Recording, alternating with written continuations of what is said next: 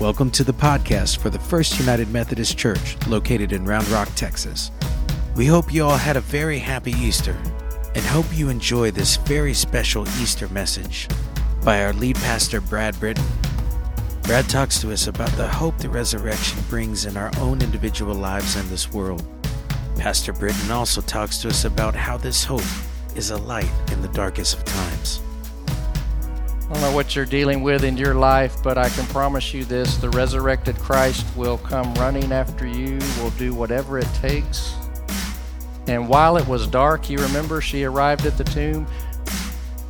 God has this way of doing some of his best work when it is darkest. And never forget what Jesus said to the disciples, because I think it's a message for you and me today, and it sure means a lot more than chocolate and beautiful weather. In this world, you will have trouble, but be encouraged.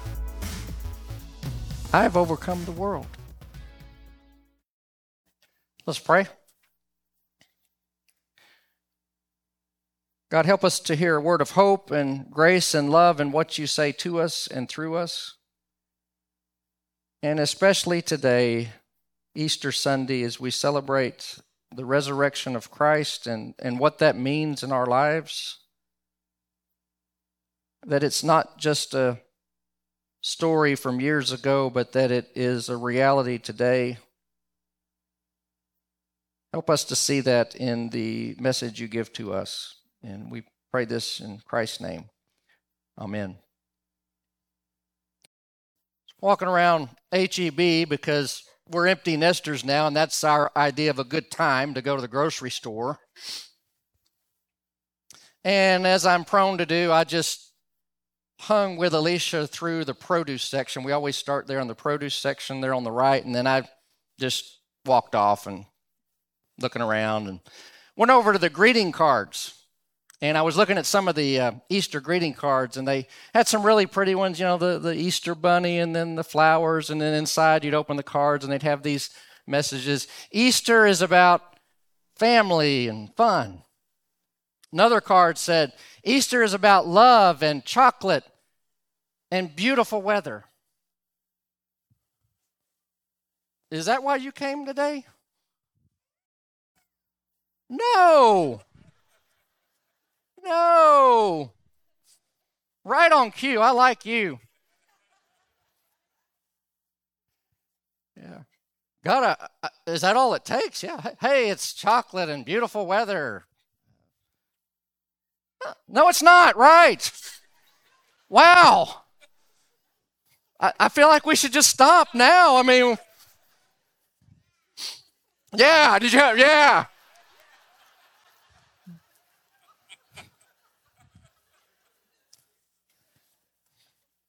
This is not how I saw this starting out and playing out.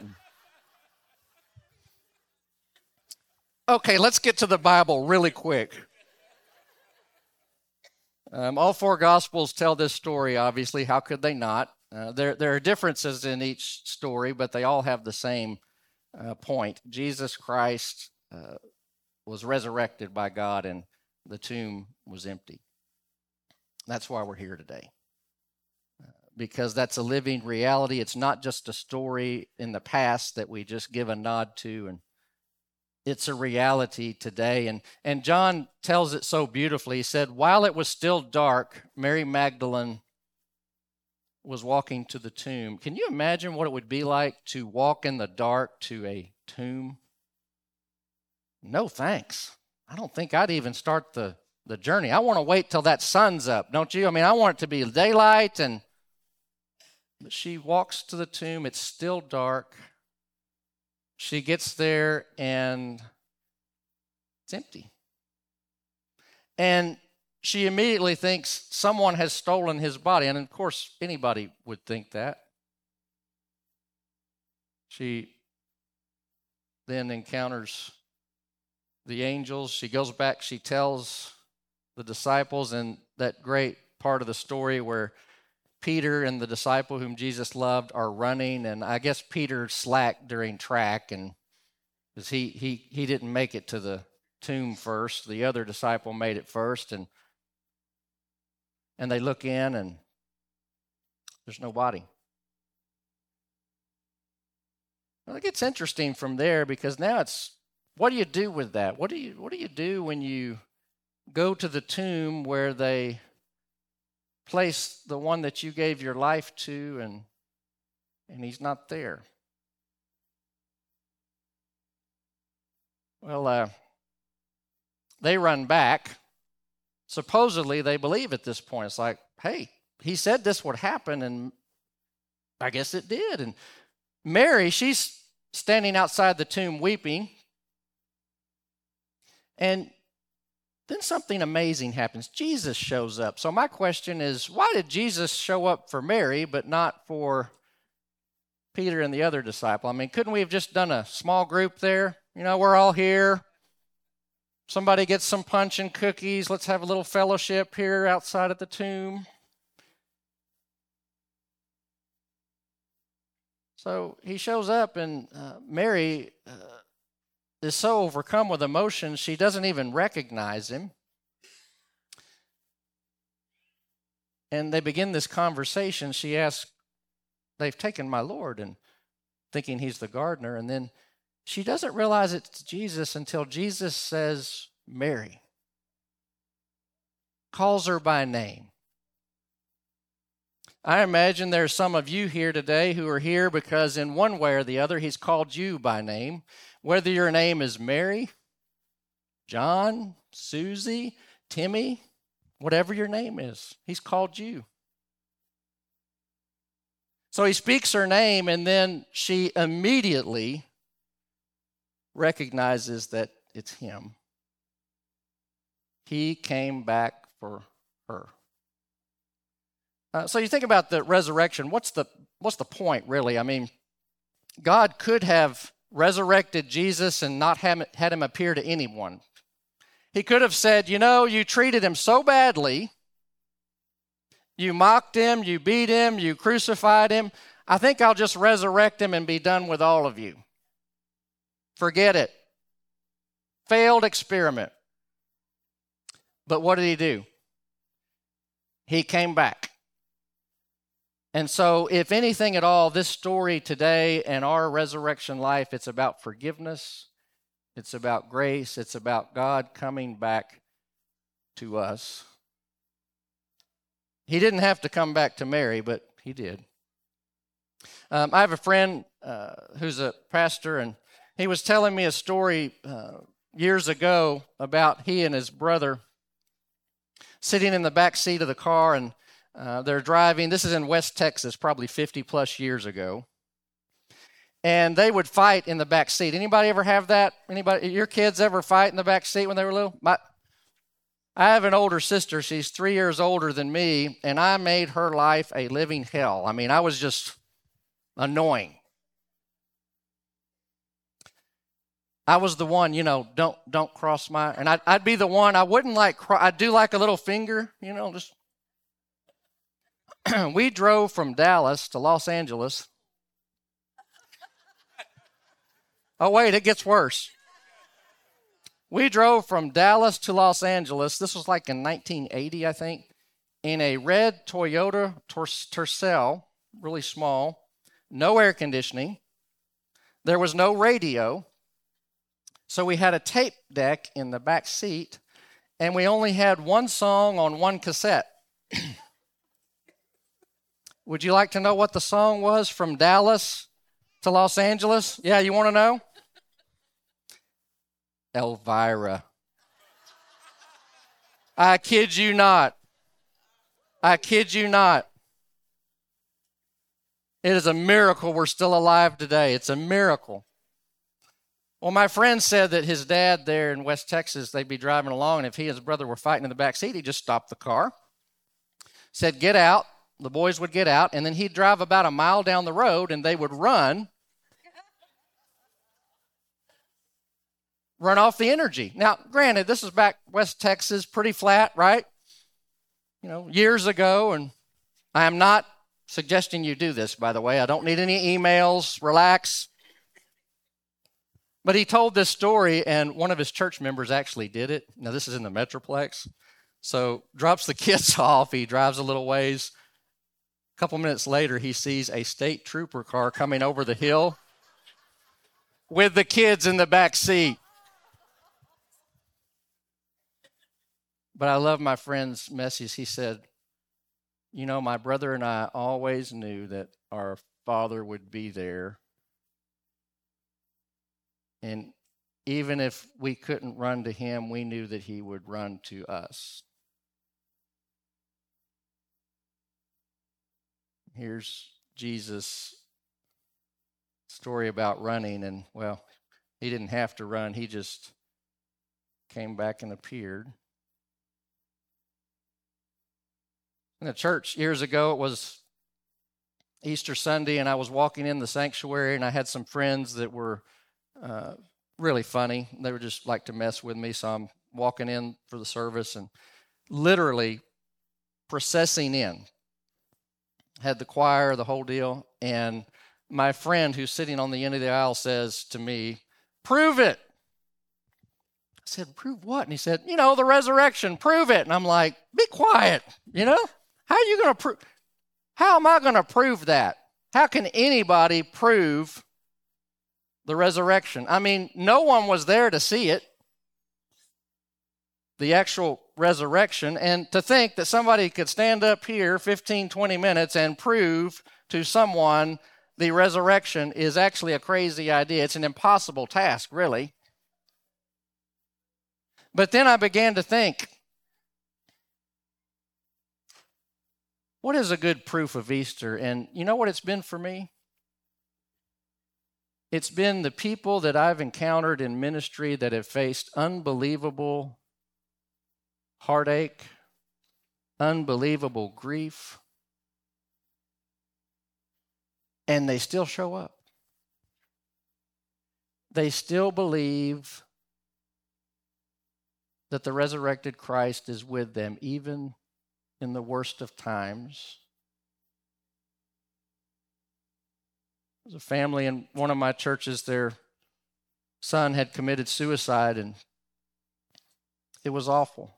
Awful, you can imagine. Went over to the house, and as I walked into the kitchen, in the garage, there was an old baseball glove hanging up on the wall, and it was a reminder of when he was younger. We sat at the kitchen table and cried. What do you say? I said, as bad as this is, we believe that God can even redeem this, and that your son, no telling what was going on in his life, and there's grace even then. And do you know this family, they could have gone two ways. They could have just said, forget it. Why show up for Easter? Something like that could happen. But you know what they did? They not only held to each other and their faith, the mom became the leader of the Stephen ministry of that church, which is a caring ministry that helps others. Now, that's proof of Easter to me. Another graveside service I did, there was a older couple, and we were standing there, and it was a columbarium where we would have the interment, and they stood there, and I couldn't help but feel it as they stood there. The dad held the urn in his right hand like this, had his arm around his wife, and it was as if he was holding a baby, because it was their daughter.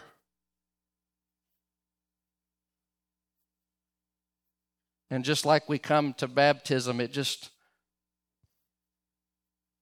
there they were offering back to God. That's my proof of Easter.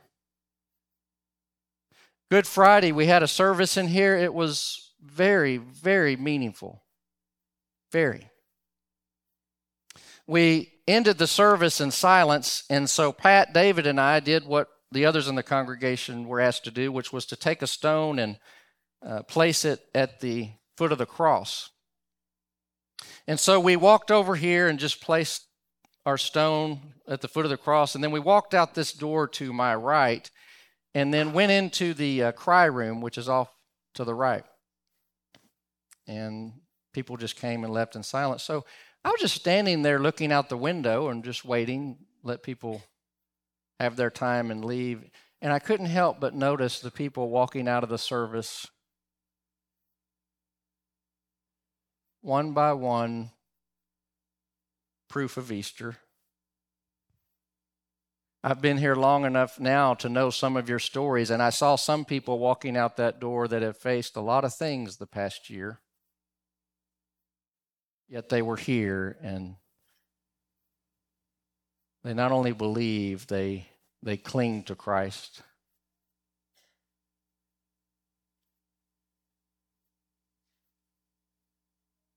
What about you?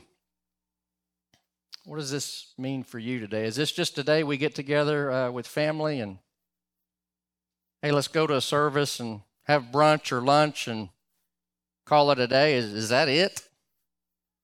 No. I need you at the 11 o'clock service too. Would y'all mind? I mean, can you imagine the Easter card? Can you imagine going into the home of someone who's lost a loved one and saying, cheer up, Easter's about chocolate and beautiful weather. Here's some M&Ms. No. No. It is the resurrected Christ. It's our only hope. Bishop Will Willimon was a dean at Duke, and he told a story about a student that he met at chapel, and this student started coming. He hadn't met him before. He noticed he was beginning to attend, and so he asked him after the service, hey, you want to grab lunch? And so they had lunch together. And he asked him what his name was. Said his name's Jason. And he said, well, how'd you get here? He said, well, I have an interesting story. He said, I wasn't the best kid growing up. And Willimon said, it's all right. We hear that a lot around here. It's okay. He said, no, you see, I got into all kinds of stuff and ended up in Chicago selling myself on the streets. And one night I rolled this guy from Chicago, a businessman, took his credit card and went on a spending spree. And next thing you know, the police arrest me and I'm in prison at Joliet. And Willimon said, wow, we don't hear that story here that often. He said, yeah, I told you it was bad. Yeah. He said, I ended up in prison, and there in prison, one of the men kind of took me under his wing and began reading the Bible to me. I'd never heard anything about the Bible. And one day he was reading out of Luke 15, where he talked about the lost coin and the sheep and the prodigal son. And he said it was as if Jesus grabbed me by the shoulders, pinned me up against that prison wall and said, I got plans for you. You're more than this. And that was it. Jesus, the resurrected Christ, just came to me. I got out of prison, went to Michigan State, did well in school, but I always wanted to go to Duke, so I transferred here, and I've been doing great ever since. And it's like, wow, what a story. Then Jason said to Willimon, he said, Easter's coming up here, and it's got to be hard to preach here at Duke on Easter about the resurrection. So if you need a story, I got one for you. He said, yeah, we always need good stories. And he looked him square in the eye and he said, I am your proof of Easter. I'm your proof.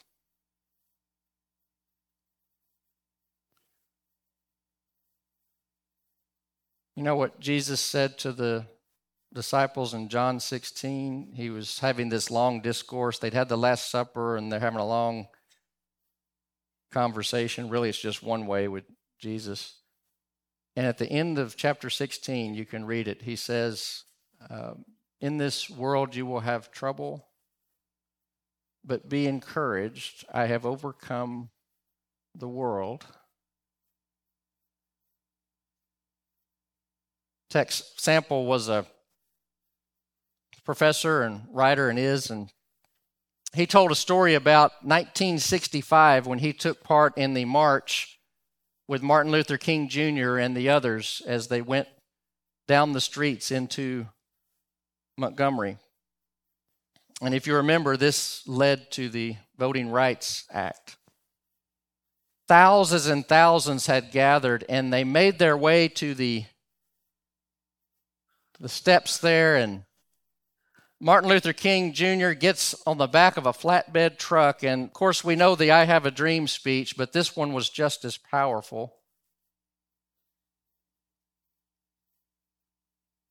And he's speaking about how to have hope when it looks like there is no hope.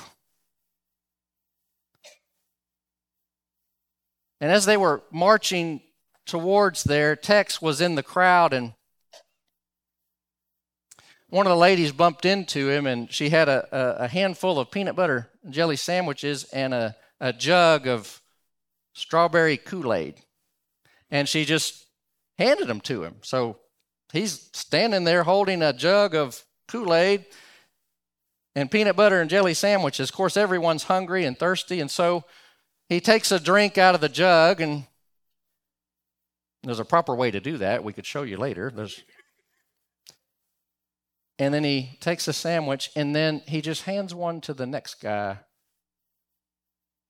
And then he said, I know it wasn't communion, but it sure felt like it. And before he knew it, this lady who'd give him the Kool-Aid and the peanut butter and jelly sandwich, she just said, hey, brother, we're going to overcome. And then she disappeared. Well, then Martin Luther King delivers this powerful message.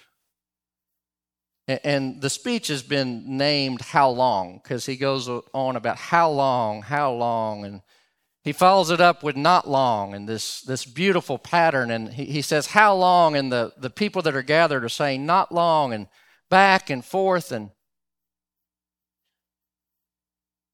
it's something maybe we say today too when we face difficulty. How long, God? How long will it be this way?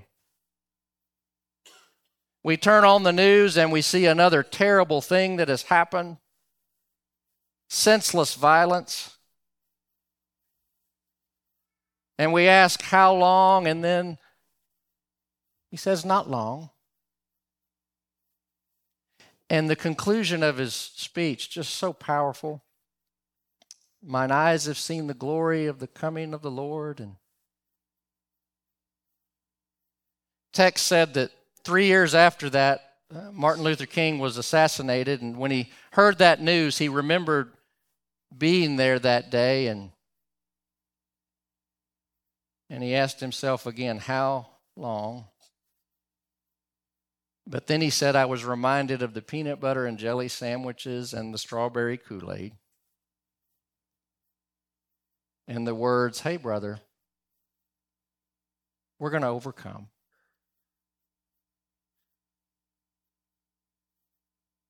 I don't know what you're dealing with in your life, but I can promise you this, the resurrected Christ will come running after you, will do whatever it takes. And while it was dark, you remember she arrived at the tomb. God has this way of doing some of his best work when it is darkest. And never forget what Jesus said to the disciples, because I think it's a message for you and me today, and it sure means a lot more than chocolate and beautiful weather. In this world you will have trouble, but be encouraged. I have overcome the world. Christ is risen. Christ is risen indeed. Amen. Thanks for tuning in to this week's Sermon Series podcast from First United Methodist Church of Round Rock, Texas. For more information, you can find us online at fumc-rr.org or find us on social media at FUMCRR.